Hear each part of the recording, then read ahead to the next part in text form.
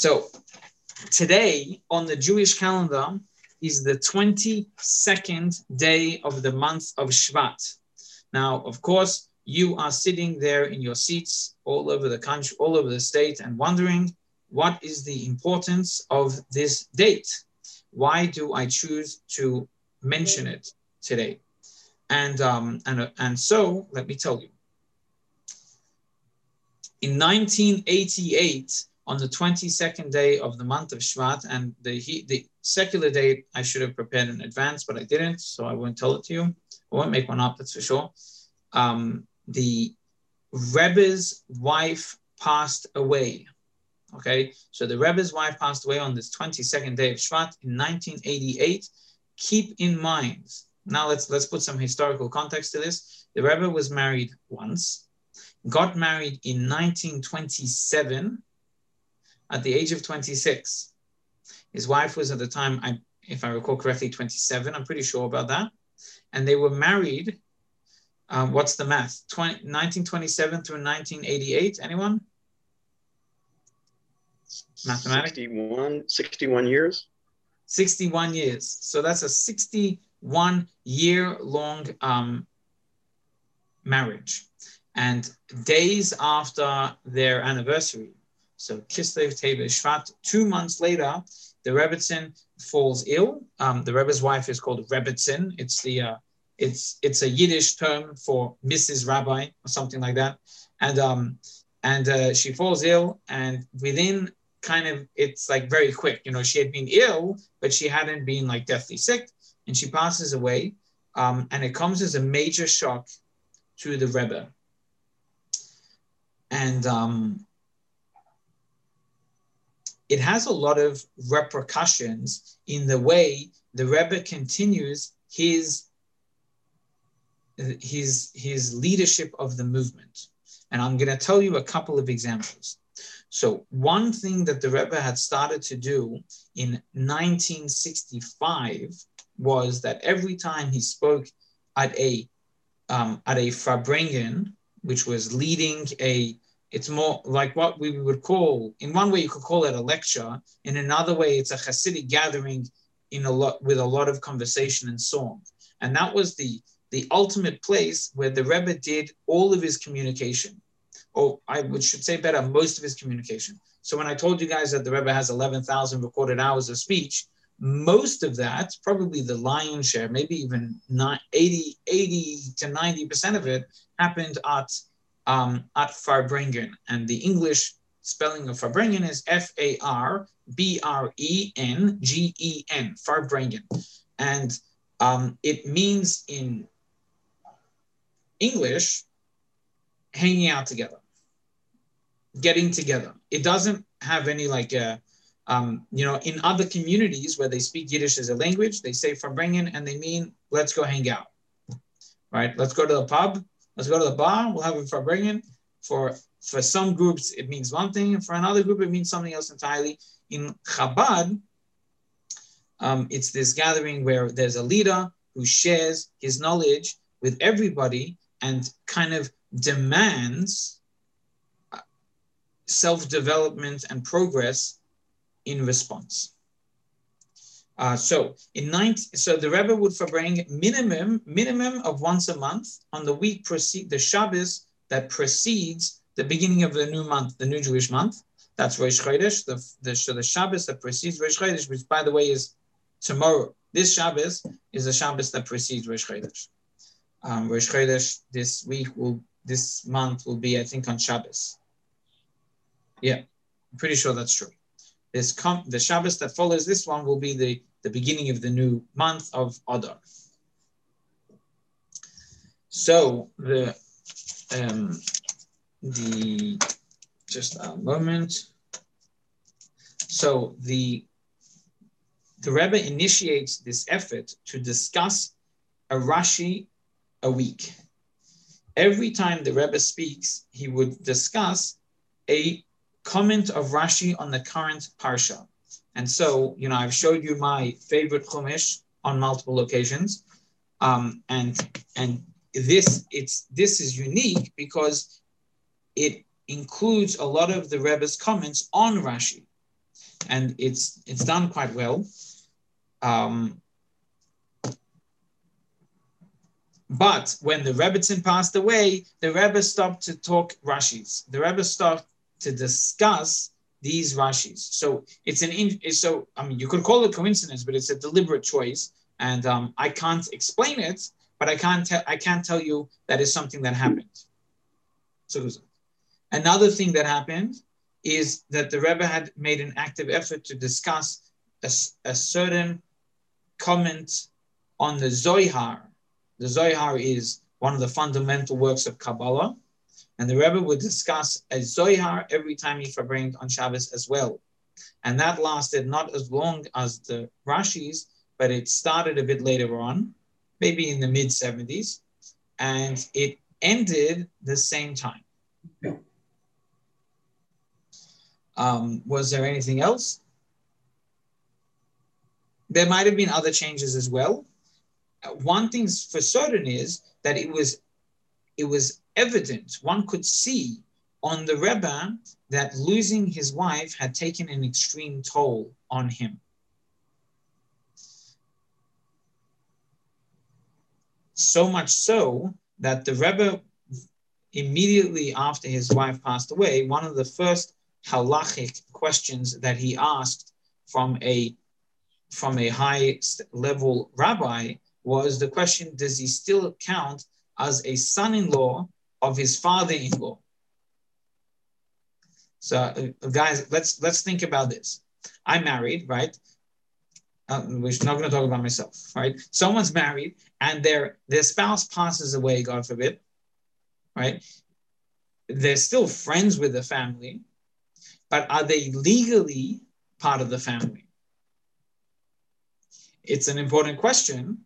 If you need a relationship with the family, the Rebbe considered his right to leadership of the global Chabad community by virtue of being a son-in-law of his father-in-law.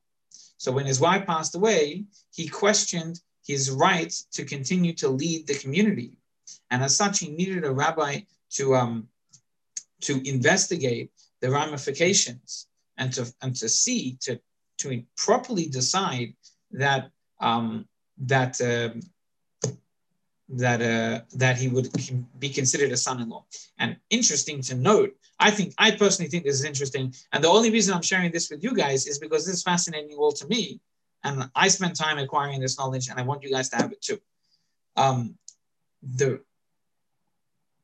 So the Rebbe asked a rabbi to investigate this, and the rabbi understood that what the Rebbe wanted. The rabbi understood that the Rebbe wanted an answer of yes, you are still a son-in-law.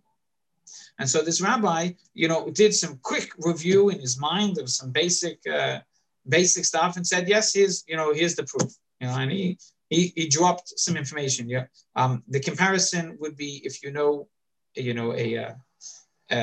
there's a couple of us who are computer geeks, say it that way, right? If you know a specific language, you can drop a bunch of code and just make something work, and it just works, right? But if you want to make something like solid and complete and never fail, you have to cover all bases.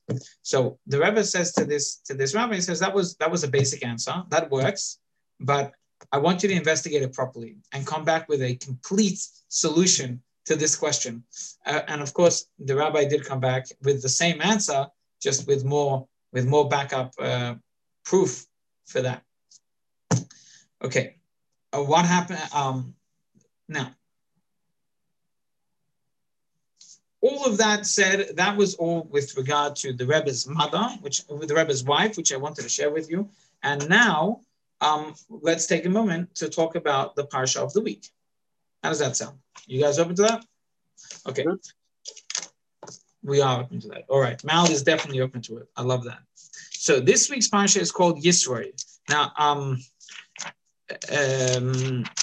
Yisroi, the Parsha is named after someone who isn't Jewish. Parsha is named after a man, a father-in-law of Moses, and for some reason, he's earned a position in the Torah. He's earned a Parsha with a name that's named after him.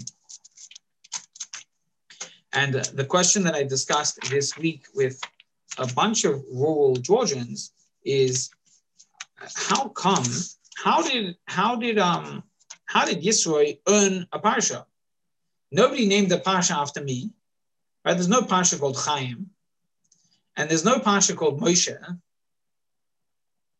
There isn't even a parsha named after the high priest Aaron. There's no parsha called Aaron. So why is there a parsha named Moshe, Yisroi? Interesting question. Robert, go for it. No, I mean, what I was taught is that the parashiot are named or titled after the first non-trivial word in the first verse, so that Yitro is the first word of some import in the first verse, and when one looks at all of the other portions, it's sort of the first, significant word. Okay. I can't. Okay. All right. So hold on. Yes and more. Let's just hop over to our favorite online library. Just for a moment. Let's get the right website going over here. Okay. So everyone, we've all seen already once the Sefaria website. An amazing, awesome online library. The translations I can't always vouch for. Ask me privately, but it's out here. Okay. Anyway, I want to show you something from the parsha of the week. I'm putting it on the screen because not everybody has a chumash. So let's take a look. Here's the website. We're going to We're going to Tanakh. And we're going to go to Exodus, Devarim, going to Parsha Yisroi, section 1, and here you go. Vayishma Yisroi. Yisroi here is, okay, on the commentaries, I'm looking for the commentary. Where's Rashi? They didn't put him here. Commentary, Rashi. Okay. So, here's the pasuk. Here's the commentary, and it's called Rashi. Rashi is the most basic explainer of any Jewish biblical text. He writes at the beginning of his explanation that everything he says on the Torah is written, directed towards a 5-year-old. A 5-year-old learning Chumash for the first time in his life needs Rashi to understand what's going on. And of course, there's a lot of depth in the things that Rashi says. And so a lot of what the Rebbe says, these kind of questions, he says these, the Rebbe sometimes asks questions like, why does a 5-year-old need to know this? Or this is such basic information. How come Rashi didn't comment on it? There must be something that I'm missing in understanding. And that's usually a beginning question. Anyway, come right here. The comment of Rashi on Vayishma Yisroi, he says Yisroi, he was called by 7 names: Reuel, Jethro, Choibov, Chever, Keni, and Putiel. He was called Yeser from the word Yiter to add, because he added, it was through him that there was added a section of the Torah. Okay, so that's the piece that I wanted to show you guys. The parsha of the week is named after Yisroi. I blocked it off before you guys finished looking. I'm sorry. Catch it inside your chumash for the rest. The parsha of the week is called after this guy. Why does this guy get a parsha? I don't know. But what I do know is he's named because he got a position in the Torah. He has 7 names that he gets all over the place from different activities. And if you continue reading that Rashi, it'll explain each name.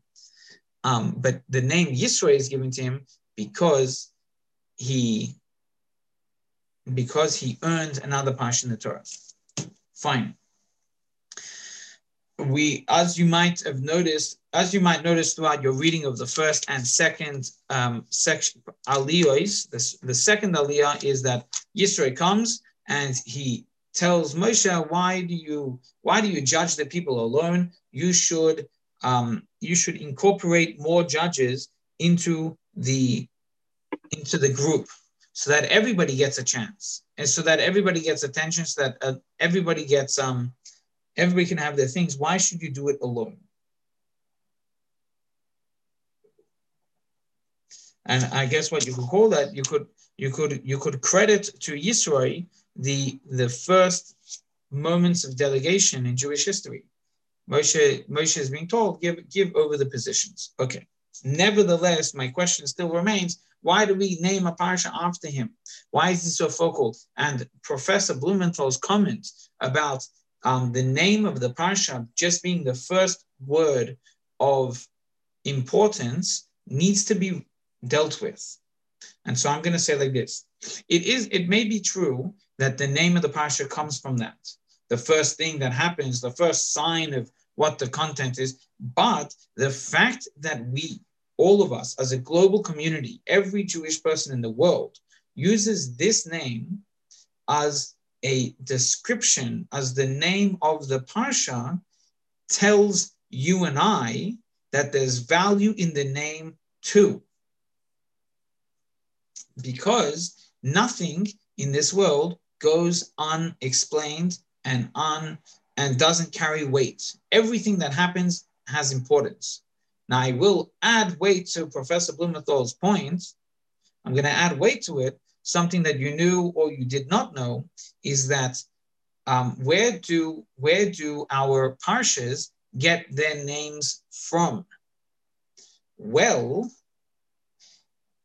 sometime in medieval history, someone in the church chose names and chapters and verse numbers for the entire Torah, and probably also did chapters and verse numbers for the rest of the Tanakh, for the Nach, which is the Nevi'im, the prophets, and the Kesuvim, the writings.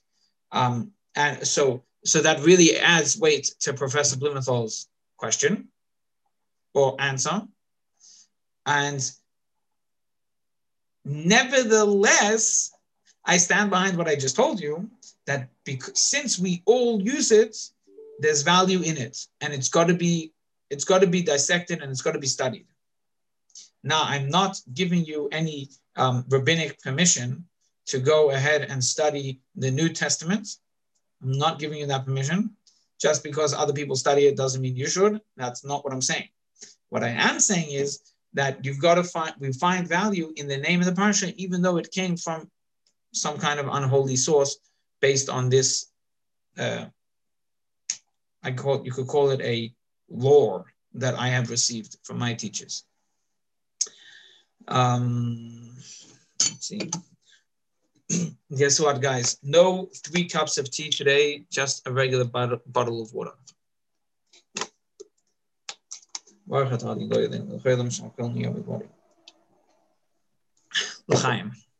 And so we move forward. Why does Yisroi deserve a parsha of his own? Well, what is the focal moment in this week's parsha that's the most important thing that could have happened in this week's parsha? I am going to give you, everyone but Alan can go for a guess, because Alan should know already. If he doesn't, he's in trouble. That's why I'm quiet. By the way, you do get points for being one of the greater participants. I'm more of an active participant. I've been taking notes. Don't worry. Okay, so who can find for us a focal event that happens in this week's parsha? 5, 4, 3. Okay, Juan and Professor are both ready to go. Who else wants to give a comment over here? Okay. Go ahead, Rod. Okay, go, Juan. Take it away. Okay. It's the revelation of the Torah, and Jethro decided to be Jewish. Okay, those are two good focal moments. Professor Blumenthal, what were you going to say? Yeah, the giving of the 10 Commandments. Okay, and was Professor Blumenthal's wife going to give a comment too? Linda? No? Okay. All right. Mal, did you want to participate in some way over there? I'm not sure if I saw you raise your hand. Okay. So yes, the answer I was looking for personally was that the Ten Commandments are given.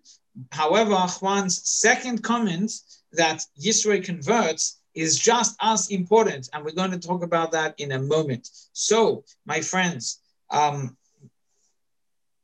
what happens in this week's Parsha? Hashem gives us the Ten Commandments and turns us into a nation. If you're looking for a moment where God turns us into a nation, where did I just see the title in this book a second ago?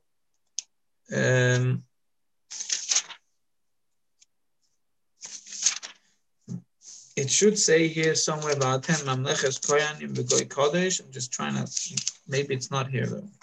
No, maybe I didn't see it here.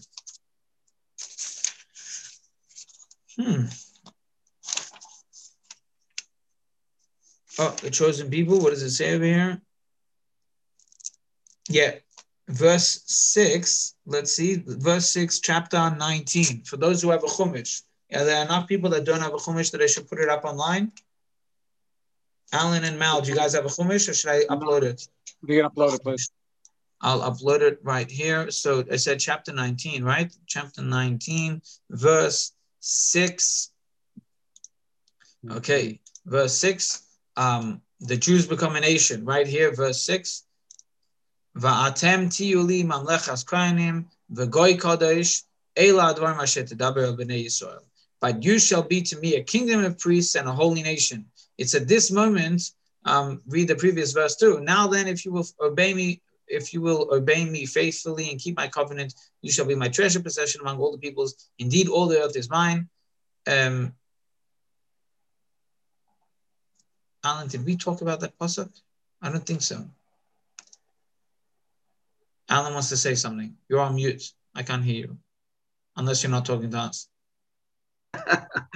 I'm sorry. So I'm looking at... I didn't share the page. I know. I'm looking at my version of Sefaria here. Okay, good Exodus, choice. Exodus 18, Exodus 11. 19. I know, I'm looking at you're 18. pointing out a different one. Okay, let me just share this for for Mal so that he can experience it too. That wouldn't be nice if I didn't. Share. Okay, so now you could see, Mal, you can get the pasuk. We read 5 and 6.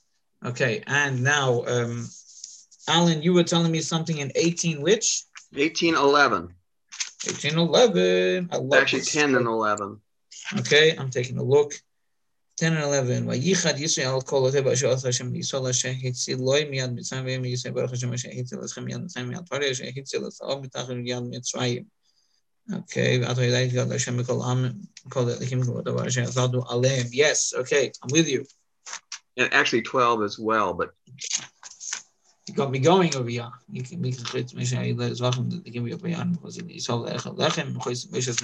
Okay, go for it. Did you want to point something out specifically? You went back on mute, by the way.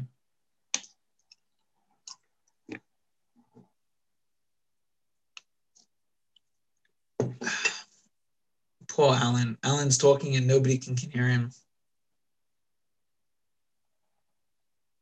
sorry. I'm back. Go for it.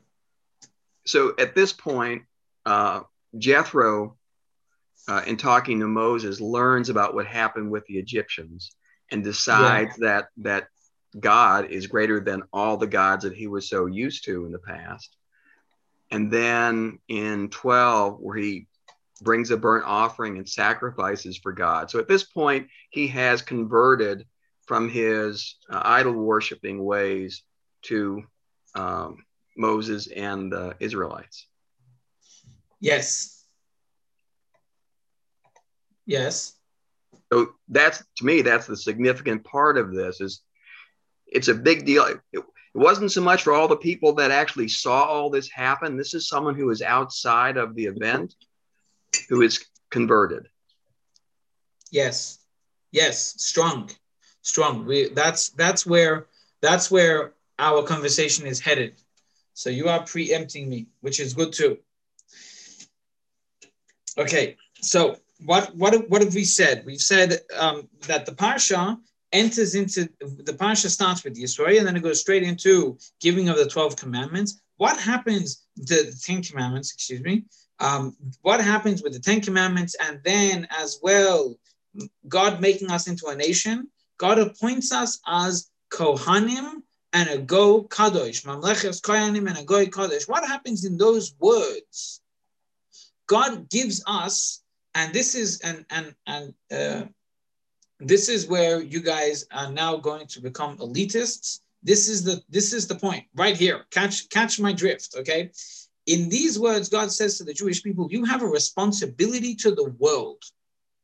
What's a Kohen? A Kohen is not just a genealogy that this guy is a priest. No, a Kohen is a responsibility to serve God. Right? We say in the lexicon, there's a word called yichus. Yichus is the Jewish term for your lineage, right? When you're from a famous family, for example, Professor Blumenthal's kids are always going to be saying, "Oh, my dad's the chair of mathematics at Georgia College," right? Did I get that right? I got that right. Okay, so that's forever the yichus. That there's the lineage, right? I personally tell. I mean, I don't publish it all over the town, but like I'm proud of my lineage. My grandfather, my grandmother, my uncles, my aunts. They've all done important things, and I carry it around like a badge of honor. The Jewish people are given a certain badge, but the badge is not. The badge isn't just pride; it's responsibility. The Jewish people as a nation have a responsibility to be a light unto the world, to be the priests of God for the world. So if you've ever wondered why Jews get onto all the Nobel Prize lists, it's because they take this responsibility to heart. If you ever notice why a Jew might be not influenced at all by public impression, he just does his thing, right? Go to Borough Park or Williamsburg in New York, you can see these Jews that haven't slowed down one step. In fact, they've increased their efforts at doing what they do, right? Where do they get that energy from? It's here in the book. In the book, it says, you guys are meant to be lamplighters. You guys are meant to be beacons of light to impress and to influence. Okay, fine. That's what happens when the Jewish people become a nation. The immediate next thing is that God gives us the 10 commandments. And in giving the 10 commandments, God realizes an ultimate goal that he had in creating the world. What is God's number one interest in creating the world?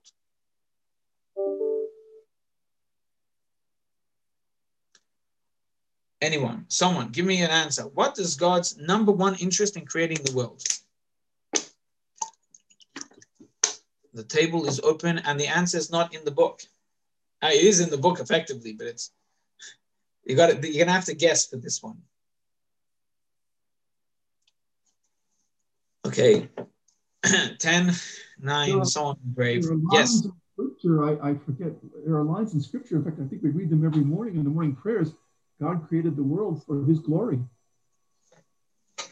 Yes. Okay, God created the world for His glory. And what does that mean to you? Like, what do you mean?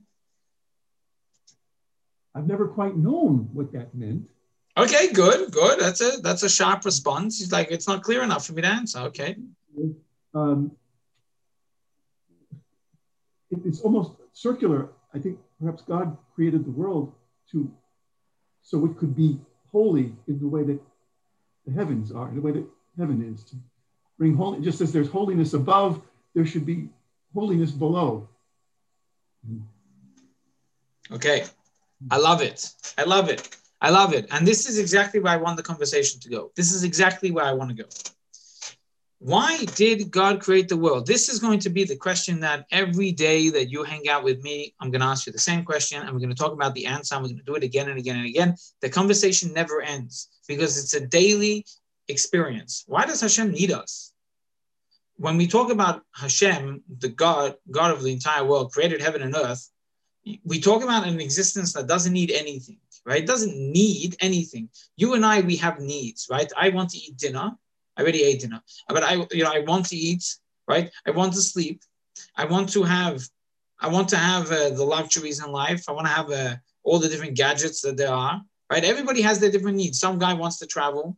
Somebody else wants to live on top of a mountain in absolute silence and build his own house. Everybody has their own desires, the things that are important to them, right? But we're all incomplete existences. We're all things, we're all creations that have needs. But God created everything. Heaven and earth are his.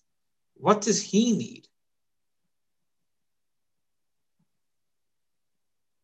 Okay. Just guys, don't drop everything because I asked you such a philosophical question. There's an answer to it. Yes, Alan, go for it. Carlos in a moment.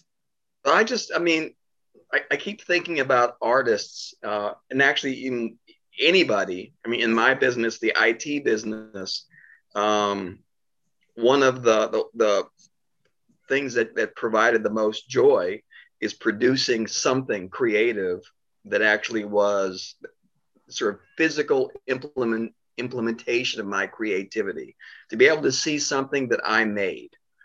So without all of us, I mean, God's glory would be a pretty lifeless bunch of planets. Yeah. I think there's joy in creating and seeing the result of that effort. Good. I'm going to use some of what you said.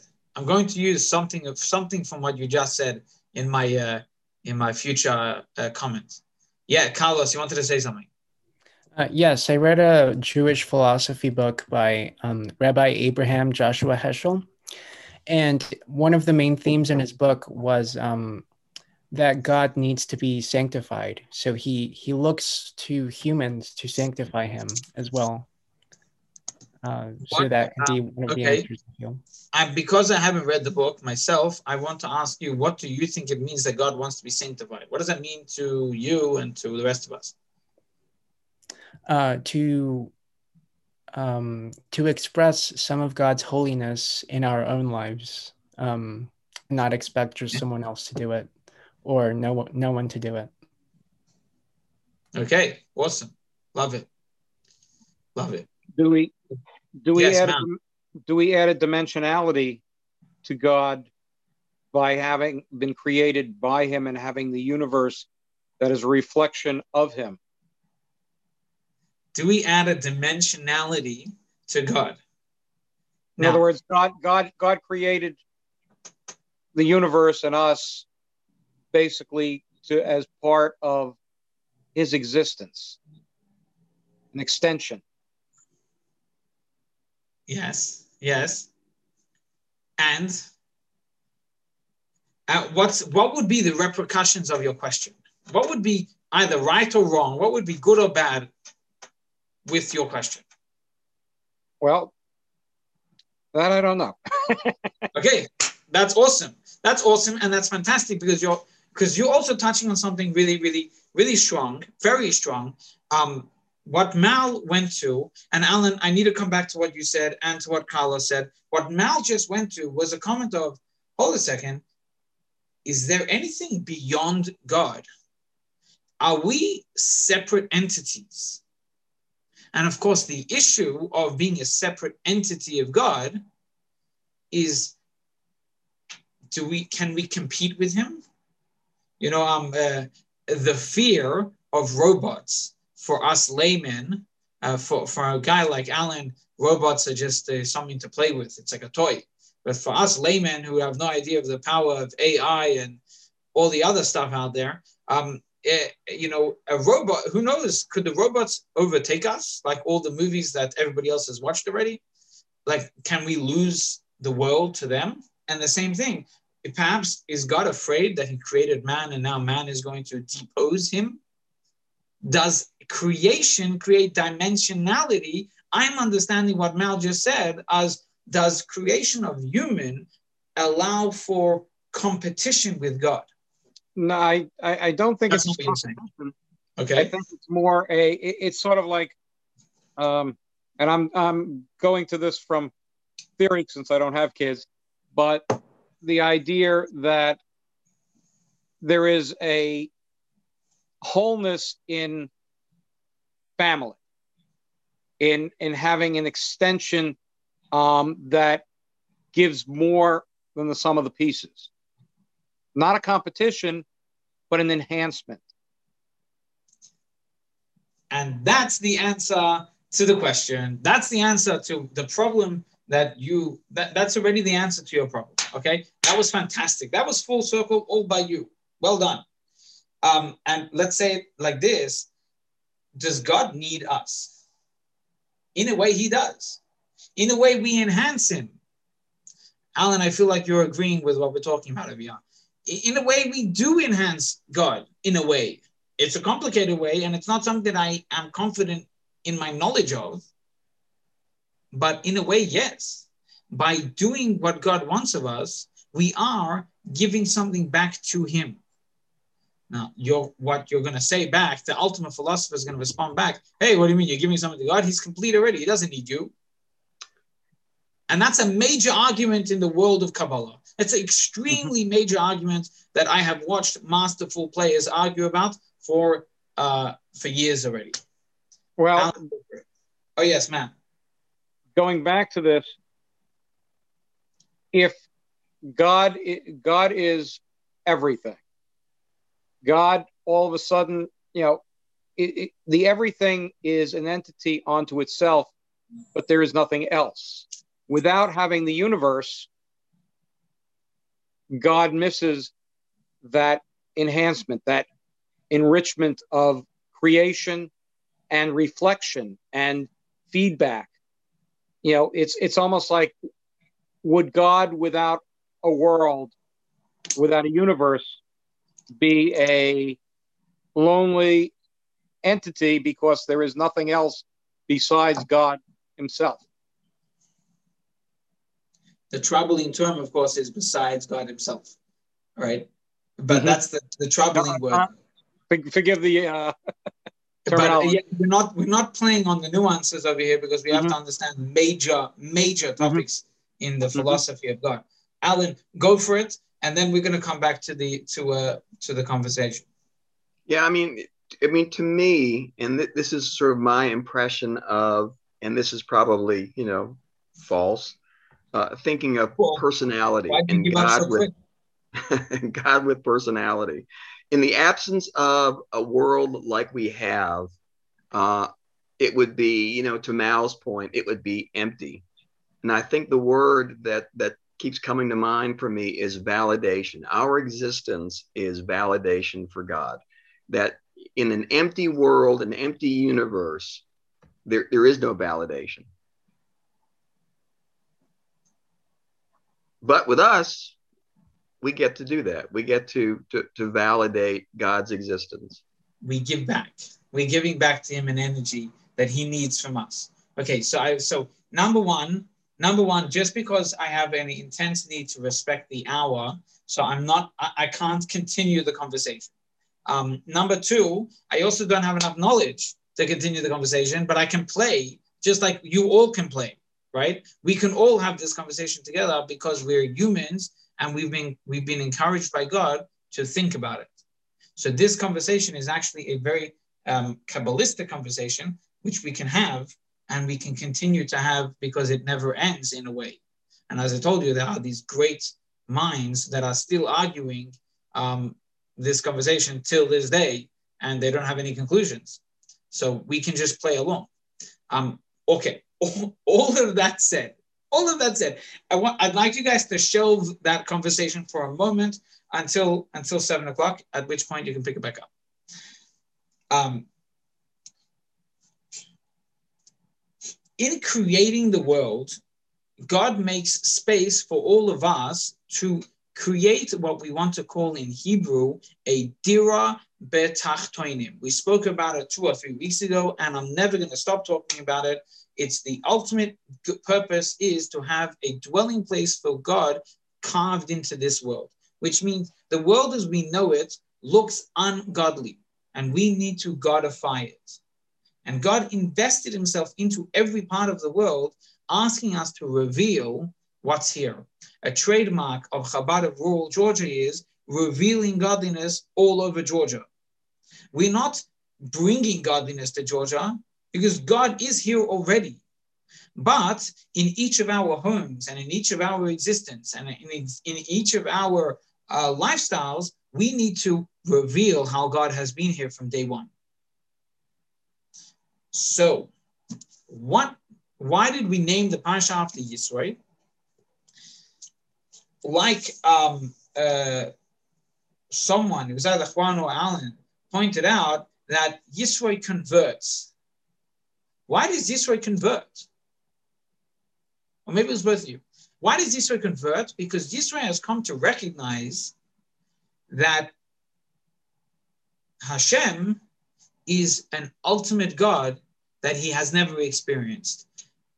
Background knowledge is that Yisro had been a priest in every known religion forever since. Yisro had tried everything.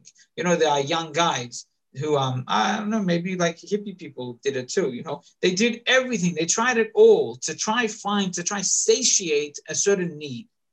And until they could, you know, quench that thirst, they kept on searching. Yisro had the same search. He went everywhere. He wanted to find peace with who is God and what does it mean to you and I. And he tried everything. And I don't know names of all the things he tried, so I'm not going to say them. But he did it all. And then suddenly, he comes back to Judaism. He comes to Moshe. Moshe, by the way, is his son-in-law. He comes to the Jewish people, and he says, as the verse that Alan asked us to pay attention to, and it was chapter 18, verse 10, 11, and 12, but pay attention specifically to verse 11. He says, Ato yodaiti, now I know ki godel Hashem mikol ha'elikim, that God is greater than all the other gods, and all the other gods without the capital G. Ki b'davar hazeh asher zodu aleim, like you see in this thing that they did to you. And I'm looking for the word. Where is Ato yodaiti? Where's the key? Where's the word that I was looking for? Okay, I thought it was here. We read it before. Uh-oh, you guys busted me like this. This is it. That's it. Now you're going to have to find me. Where's the pasuk? Oh, maybe that's it. Maybe that's it. Now I know that Hashem is greater than all of the other gods, inverted commas. It's right there. It's chapter 18, verse 10. It might even be on the same page. Verse 11. Now I know that Hashem is great, Mikol him greater than all of the other gods. This is Yisro announcing to the greater community and saying, look, world of idolaters, I've done it all. You respect me as knowing what everything is all about. And here I am announcing to you, Ki Godel Hashem Mikol Alekim, God is greater than all of the other gods. The God of Israel, or whatever, Hashem, we should better use, God of Israel is like, it's not the God of them. It is the God of them. It's the God of the entire world, heaven and earth. Is greater than, so it's in this point that Yisro makes by converting, by joining the tribe, he says, I have recognized that everything else is a farce, and this is it. What does Yisro achieve by making that statement to the entire world? Yisro achieves spreading the word, telling everybody that this is, that he tells everybody this is where it's at. And effectively, that's, call it sanctifying Hashem's name, or you could say this is making a dwelling place for God here. Until Yisro came, until Yisro converts, there's this long-standing conversation. Is there only one God? Is he as omnipresent as he claims to be? Can he do it all? And even after this, there's even the makos, there's the punishments to the Egyptians, right? Those were quite miraculous. You should have been blown away, right? And then God splits the sea. The entire world should already be bowing and recognizing God's presence, but they don't. In fact, Amalek, last week at the end of the Parsha, at the end of Beshalach, Amalek comes and attacks the Jewish people as they're leaving, as they're finishing crossing the sea and entering into the desert on part of the beginning of their travels. Amalek comes and attacks them, and it's seen as a very fundamental experience in Jewish literature. And Professor, I'm going to push you off till the end if you don't mind. And it's here where when Yisro comes, and what is Yisro? He's the embodiment. He is the ultimate of anti-Torah philosophy and spiritualism. He's done everything else, but then he comes and he says God is greater than all the others. Like that, Yisro, puts God's crown on the rest of the world, and he settles that conversation once and for all. And then immediately after Yisro comes, immediately after Yisro comes, there's a couple of weeks later, whatever, it's 7 weeks later or so, the Torah is given at Mount Sinai. And that happens in this week's Parsha. And so, okay. So that ends the textbook information that I just shared with you. Now we have to take this information and turn it into something that we can do in our own lives to embody this Parsha. Okay, so one thing I could tell you is, okay, go figure it out. So instead of saying go figure it out, I'll say give me some suggestions. And then after you guys give some suggestions of things that you can do that embody the Yisro style influence, I can make a suggestion of my own as well.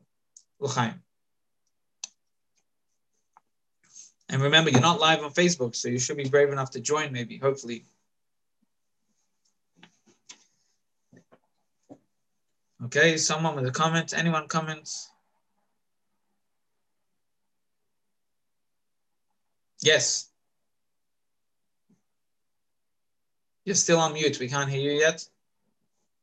Everybody has the same experience, huh? Yes. Actually, in the first part of the Parsha, Yethro take his daughter and the Moshe its children and go with them to the Sinai. The whole thing, he looks like he likes to make sure that everything will be okay for his whole family, and they will be part of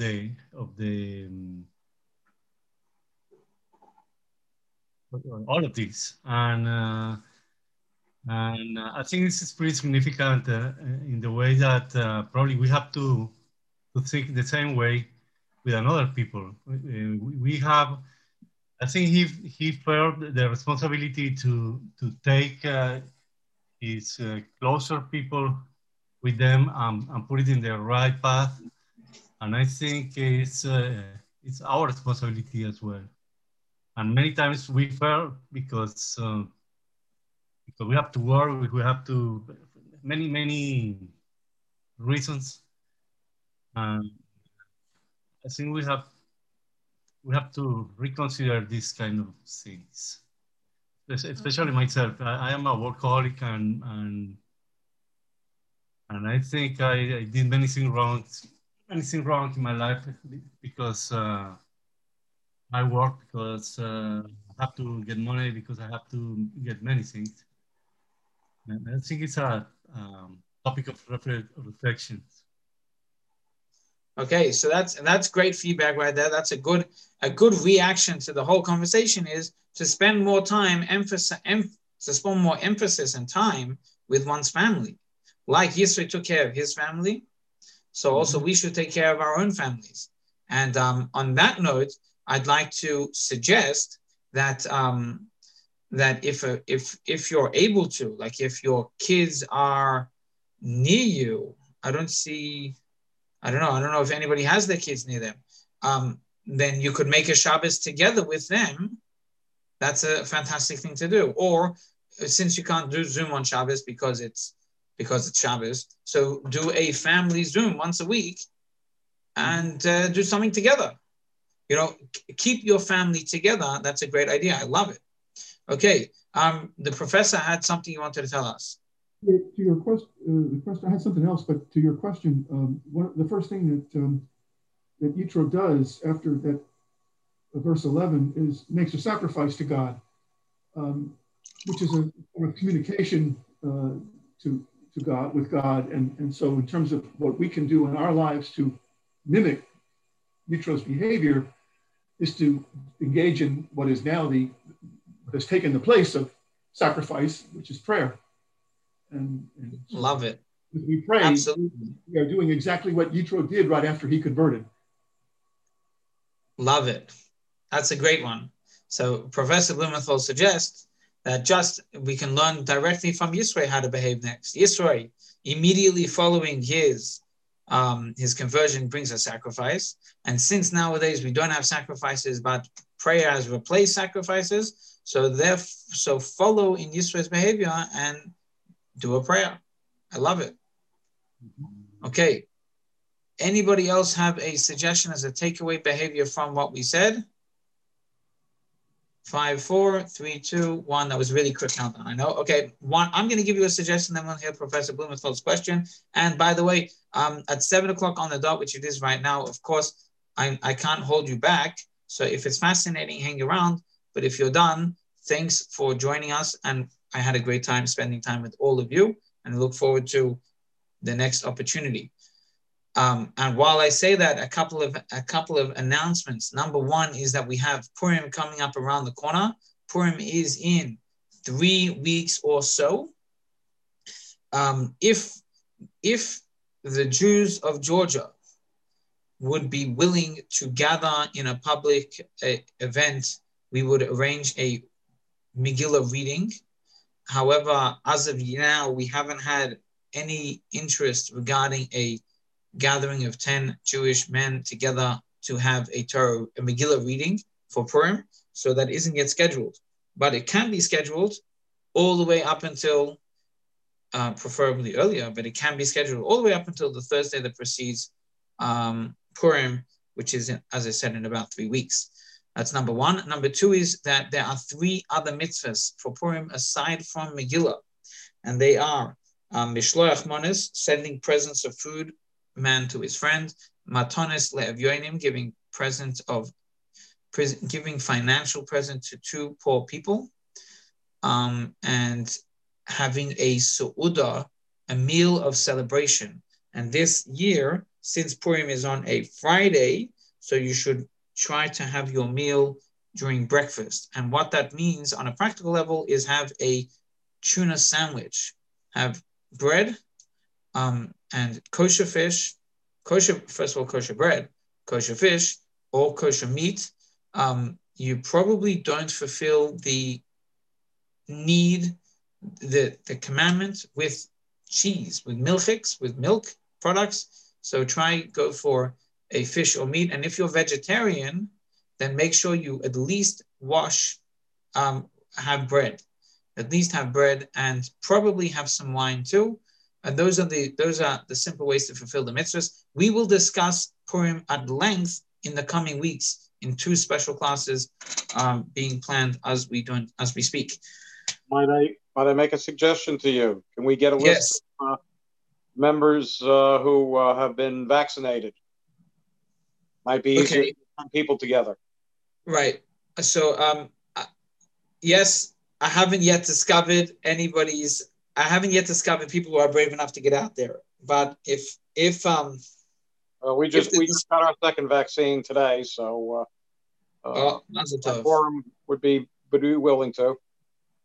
Okay, all right. So that's Mal. Let's go. If you can pull together a minyan, I'll come down with the Megillah to read it for you, even twice. Okay, so that's that's the announcements. So as I said, the class is officially over. But I want to give you a takeaway, and then I'm going to field some questions because I know there are.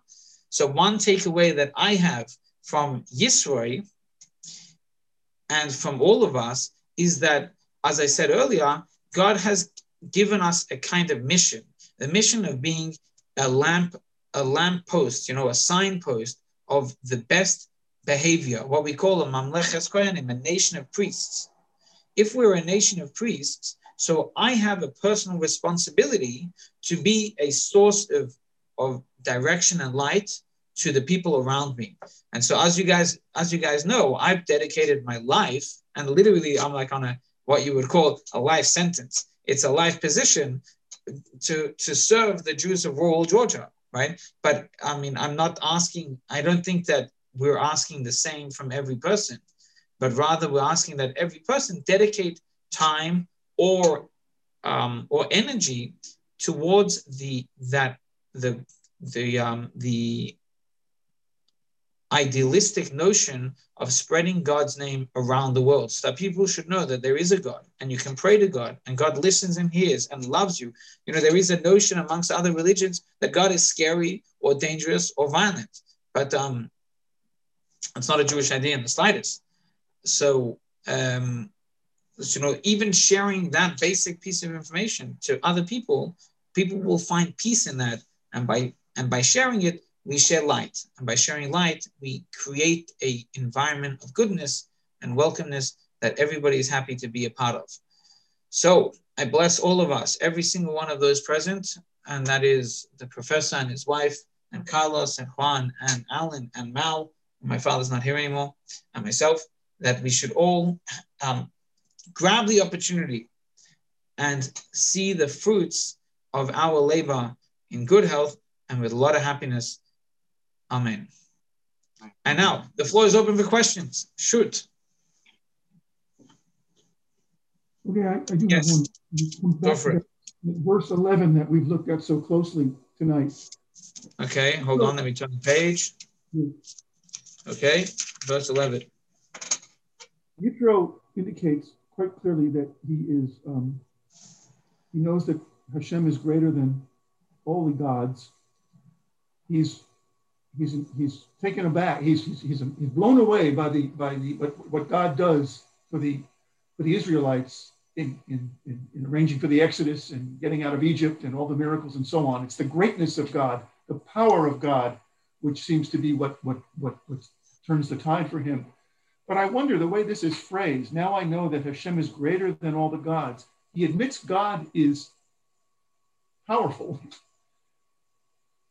Is he admitting also that God is one, the only God? Or is God simply the greatest of the various gods? So that I think he's part of the way he's admitting God is supreme, God is all powerful, omnipotent, and probably omniscient, he's admitting. But is he taking that step of saying that God is Hashem Echad? That's a good question, and it's a very good question. I'm going to tell you why I think it's a good question. A Jew has a mitzvah. In fact, I think it's one of the 10 commandments. One of the 10 commandments is to believe that that there's only one God. Is that a mitzvah for the non-Jew as well? It might be. We have to look in the Rambam, in the 7 Noahide laws, what it is for the non-Jew. Does he have to believe that there's only one God? Or can he just believe that there is? He does have to believe that there's one God. You're right. No, he does. I'm sure of that now. Okay, so it is a mitzvah for the non-Jew too to recognize that there is just one God. So now, Professor Blumenthal is saying that Yisroi only announces that God is greater than all the others. He doesn't say that nobody else exists. He just says that God is greater than all the others. So what should I tell you? So one thing I'll tell you, and no, I'm not going to say that. I don't have an answer. I don't have a good answer for you. It's a really good point. Yeah.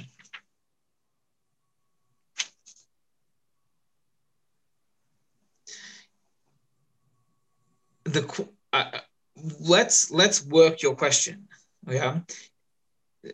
Does Yisro's statement really mean that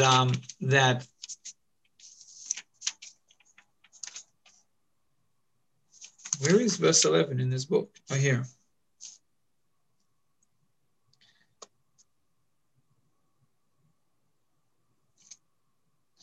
Does Yisro's question really does his statement really mean that he recognizes that all the other gods are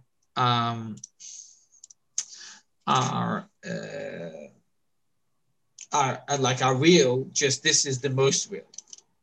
Or maybe that's just our understanding of it and he doesn't really mean to say that. You with me?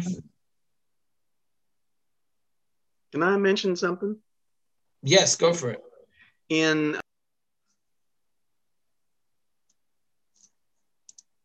Every time I press my space bar and then go back to Safaria, it does weird stuff.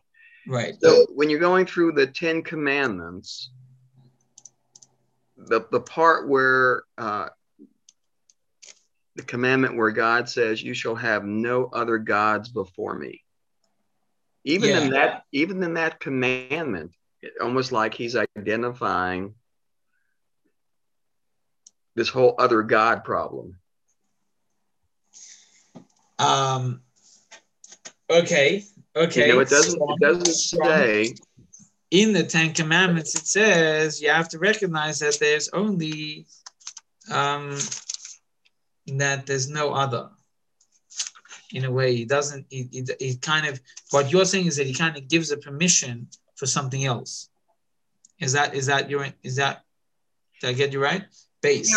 And I guess, to me, this is sort of the progression. Which passage are you talking about? Alden, let me just catch you. Okay. Are you talking about verse 3? Verse 3. I'm talking about verse Chapter 3. 20, verse 3. Okay, yes. Chapter 20, verse 3 says, Lo yeh l'cha elikim acherim al panoi. You must not possess any, and here, so the English translation that I'm using, they add this in, and before I tell you what it says, I'm looking in the footnotes to see what their source is to add it in. 97, Rashi here. Okay, so Rashi. Now it's important that I mention Rashi because Rashi A writes with divine inspiration, and B is the all hands down classic and accepted explainer of the text. So let's just for everybody's entertainment, let me share the pasuk. How do I share it here? Pasuk. I'm going to put it this one, and that, by the way, is the answer is your question. Also, not duplicate. Okay, close that. Thank God for fast internet. How long would you guys be waiting if it was dial-up, huh? Okay, Vuhalpen Chav here base Gimel. Here's the pasuk. You can see it right here. Loi yeh locha elikim acherim al panai. You shall have no other gods besides me. So Alan made a very good study. Alan said, "What do you mean? That very sentence means that there are other gods." So let's look at Rashi before we understand the terms. Let's check with Rashi how to understand the sentence. Okay, and we're going to read over here. This is Rashi's comment. It says, there shall not be unto thee other gods. What I want to do is get the Rashi in Hebrew and in English at the same time. Okay, Hebrew. This will be Hebrew. Okay, lo yelecha lama nema. Why does it have to say lo yelecha? Lefish nema, because the pasuk already says lo sasa lecha. Don't make for yourself. Why is this said, this verse? Does it not the preceding verse say, I and no other shall be thy God? I am the Lord, I am your God, which means I am, so therefore there's nobody else. Why do you have to say nobody else? If it's me, if I'm Chaim Achvitz, right? So I don't have to repeat myself to say, and nobody else is Chaim Makvitz. I'm the only Chaim Makvitz here. Okay, so the Hebrew side, Ein li elo shaloi ya'aseh. Okay, translation. Since it says immediately the answer is, you shall not make unto thee, you shouldn't make for yourself any graven image, etc. So I might say that I have only a prohibition that one may not make such gods. Loi sasa l'cha, over here the next verse, it says Loi sasa l'cha, don't make for yourselves pesel, any kind of, what does it say, a sculptured image. By the way, just as a major tangent to space you all out, there is legal halachic issues with people who take up their life who take up sculpture, making sculptures. They have halachic issues to deal with, which rabbis can help them out with. I can't because I don't know anything about it, but other people can because they have studied this. Anyway, coming back here, the pasuk already says, "Don't make yourself," over there. It says, "Don't make yourself an idol." Right? So I might say I only have a provision that one may not make such gods. Whence means from where. Could I know that one may not retain an idol that has already been made? Maybe there is no such law. Yeah. Therefore, it says here, you should not have. Thou shalt not be unto thee. There shall not be unto thee.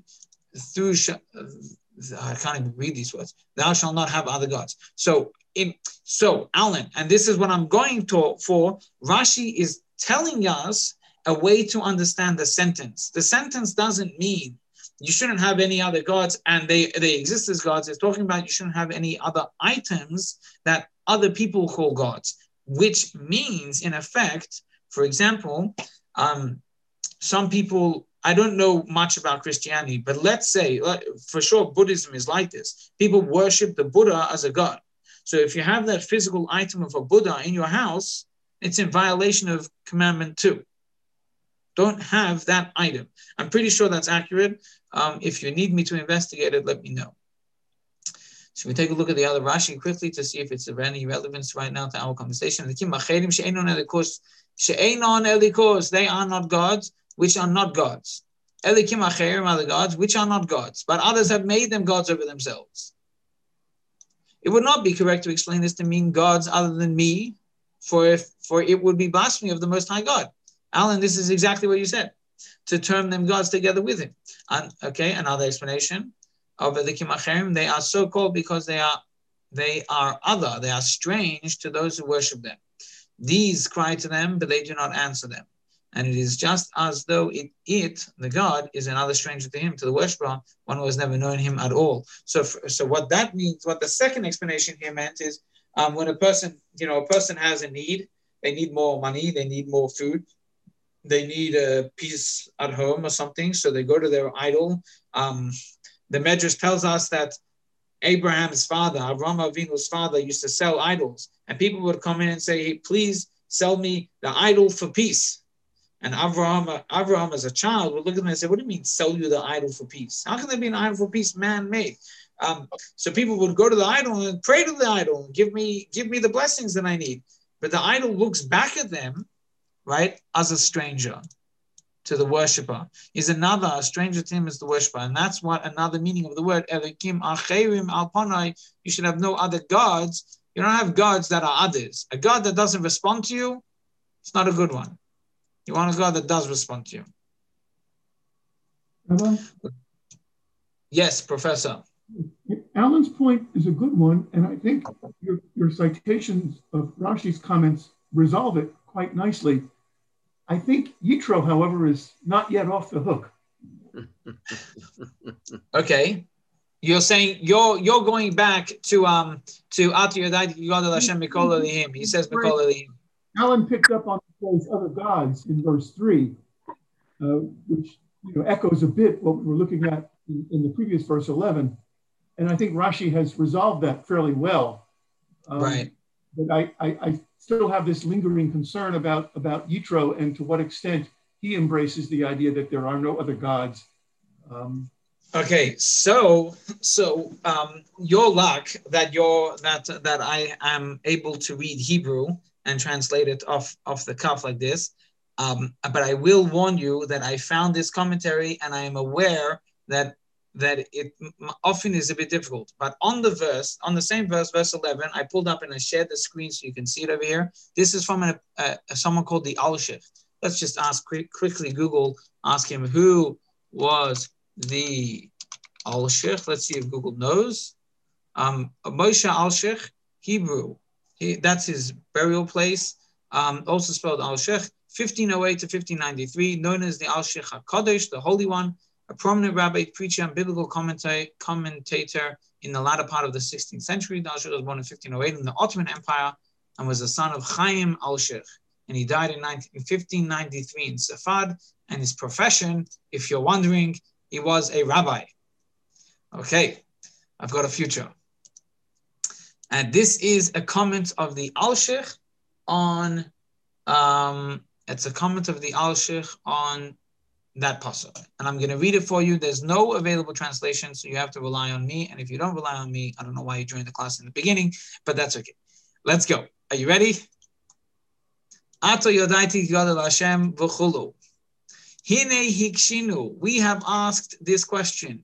Ki ein kefira gedola mizu. There is no blasphemy any greater than this. Okay, so that's exactly what you said. Shiyoire, he is making the impression, ki gam Elokei ha'amim, even the gods of the nations, gedolim heim. They are great. Okay, so Professor Blumenthal, your question is 300 and something years old. Okay, let's see. Ki im shehashem gadol mikulam, if Hashem, the God of Israel, is often called Hey. Yeah, okay, everyone's still here. Gadol mikulam is greater than everybody. V'haloi asher yamin ki yesh elikami ba'aladei Hashem. V'haloi, and would it not be, or would it be, depending on how you read it, asher, that, yamin, that you could believe, ki, that, yesh, there is, Eloka, a God, mi ba'aladei Hashem, aside from Hashem, koifer, yikare, bli suffix, that guy would be called blasphemous, straight up. Like, what are you saying? If you believe there's another God, that's out. V'razal, our rabbis made the name Razal. Razal is a acronym. Each letter, aside from the vav, that vav, but every other one stands for another word. Rabbi Seinu, our rabbis, zichronom, their memories, livracha, should be a blessing.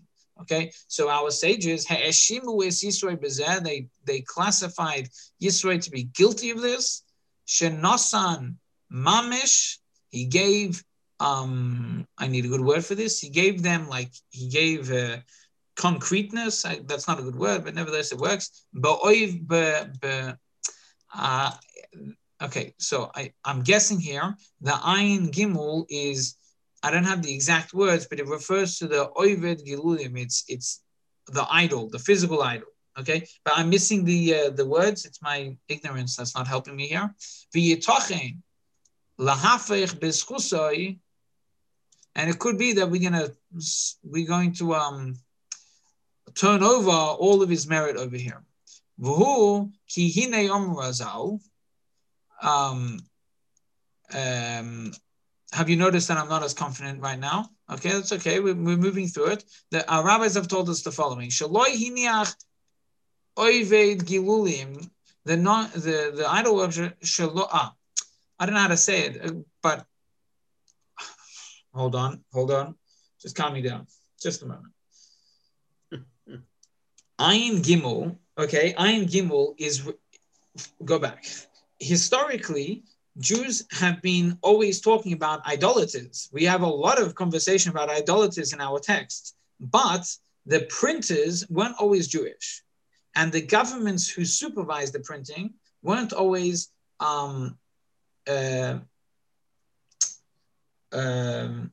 comfortable with the way Jews refer to idol worship, because think about who is one of the greatest, what's the greatest religion probably kept by most of the world is Christianity, and their very main focus of their worship is to a shaped piece of wood. There's an issue with that in Jewish law, of course, and effectively, though, any time that a Jew printed something about idolatry, the censors, who were probably usually Christian, would force them to change the term so it excluded Christianity in their Hebrew terms. Okay, and so what's the relevance here is often you have these like this Ayin Gimel. It could be that it was deliberately kept as a acronym so that no one would know, or it was changed out to represent, for other words, to represent idolatry here on an inclusive level. Okay, that's the history, and that's how I know that that the Ayin Gimel means idolatry. The Hebrew words that it represents is Oived Gilulim. Oived means to worship, and Gilulim means rocks, I think, or something like that. I have to get the right word for you, but that's the idea. Okay, so the Razal told us, and this is based in a Tanchuma. Tanchuma is a medrash. Shaloi hiniach Oived Giluli, Oived Gilul. I don't know how to pronounce it properly. He didn't leave a idol worship. Shaloi Ovda, that he didn't serve. Umizeh Yada, from this he knew ha'hefresh al kula. He knew how God, how Hashem distinguished from all the others. And you could say this is a simple meaning of the text. Now I know that Hashem is much greater. He himself alone is great. And so what's happening, by the way, is we're interposing his thoughts in between the words that he said. Okay, so these are the words he said. He said, Atu Yodaiti Gadol Hashem. And then he said, Mikol ha'elikim. So in between those, we're adding in these words of like, this is what he meant to say while he was saying it. Koloima hu gadol levadai, Hashem is great alone. Ve'ach yodaiti zeh. How do I know? How does Yisroi know to say this comment? Haloi hu mikol ha'elikim shmeihem lamadati. From all the other gods, Haloihu, he is Mikol Elikim, from all the other gods, Shemeihem Lamati, that I served. Ki Godel Hashem, it's from them that I learned that Hashem is greater. Ki Es Kulam Avati, I served them all. V'lo Isi Koyach Bohem, and I found no value in them. Umar Isi Ba Hashem, what did I find in Hashem? Shohoyre Gdulosai Boy, that he showed his greatness in it. Hu Ki Badavar Hashem Zodu. That is and that's, by the way, the continuation of the pasuk, and it's over here. Ki badavar shazadu aleim. You see where my mouth is going? My mouse is going. Now I know that the Lord is greater than all gods. Yes, by the result of their very schemes against the people. Ashazadu aleim, that they did to the people, that they. That's how Hashem has shown his greatness over all the other people. Boom. Okay, so Professor Blumenthal, did you follow that? Yes, I think I did. Okay, and how does that help you with your question? It tells me the question is still quite open. I'm right there with you. The final analysis, the commentator, I'll see what you say. It doesn't appear to me that he resolves it one way or the other. Okay, let's talk about it. The first option is that the Alshich says this guy is still a blasphemer, if that's the right pronunciation. Mm-hmm. He still didn't accept it, even though he accepted it somewhat. He didn't take it on completely because he recognized other gods. Right. The other way to say it is that Yisro is saying, I tried everything else, and none of it is real at all. It's all just stones and stuff, and it doesn't respond. So it's of no value. But I've seen value, and I've seen achievement, and I've seen interactability with Hashem. So that's the second version. Professor, before we go to Alan, does that the way helps. I just said it, does that make it sound different? The way you just phrased it, that helps. Yes. Okay, so I've saved this 4,000-year-old community of Jews. I've saved them. Well, okay. Partially. Partially. All right. Okay, good. The important part is that we're not suppressing any questions. Yes, Alan. So back to the professor. Is that what I should call you? Robert, I think suits me better. Okay, Robert. So this is all, it's all very interesting. And you brought up a wonderful question. It's been looking at all of this stuff. I keep thinking, one of my degrees is in psych and political science. So I'm thinking just in terms of the people involved here. If you had thousands of years of idol worship, and all of a sudden you saw that there was a new guy in town, right? You wouldn't discard all of your history, the history of your family and all that. What you would say is, I just found a better one.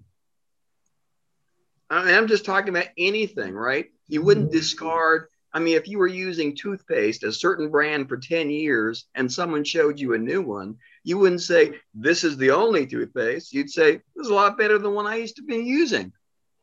So from a psychological standpoint, it almost makes more sense that Jethro would not discard history and his belief system and replace it. What he would probably do is sort of step up to this new level. Because the other thing you just showed was, it almost said the other gods schemed against the people, which sound like to me the gods of Egypt were the ones scheming against the Israelites and lost to the new God in town.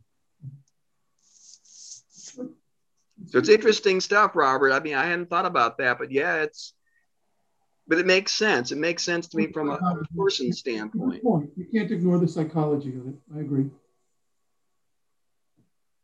I want to empower you guys. we just had a text-based Torah study. Okay, pretty good. There are rabbis who represent the Torah in their unique ways, right, out there in the world, that will be Zooming over the weekend and teaching Torah. And I want to empower you guys to ask the same question and see what responses you get there. I'm not telling anybody to join a Zoom on Shabbos. I'm not saying that.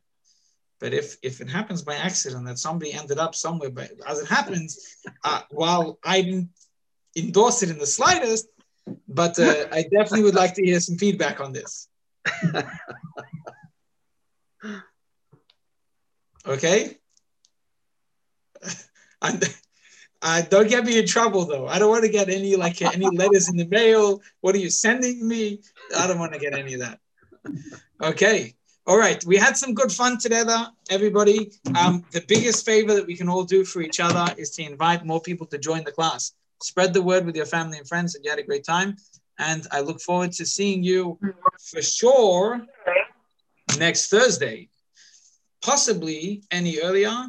And of course, the offer is open to everybody here, and even the guys that have cashed in once already to cash in yet again and take me up on a personal Torah study session throughout the week.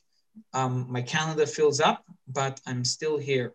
So good Shabbos. Good Shabbos to Robert and Linda. Good Shabbos to Alan. Good Shabbos to Juan. Good Shabbos to Carlos. Good Shabbos to... Good Shabbos, everybody. Good Shabbos. Good Shabbos, good Shabbos. And au revoir.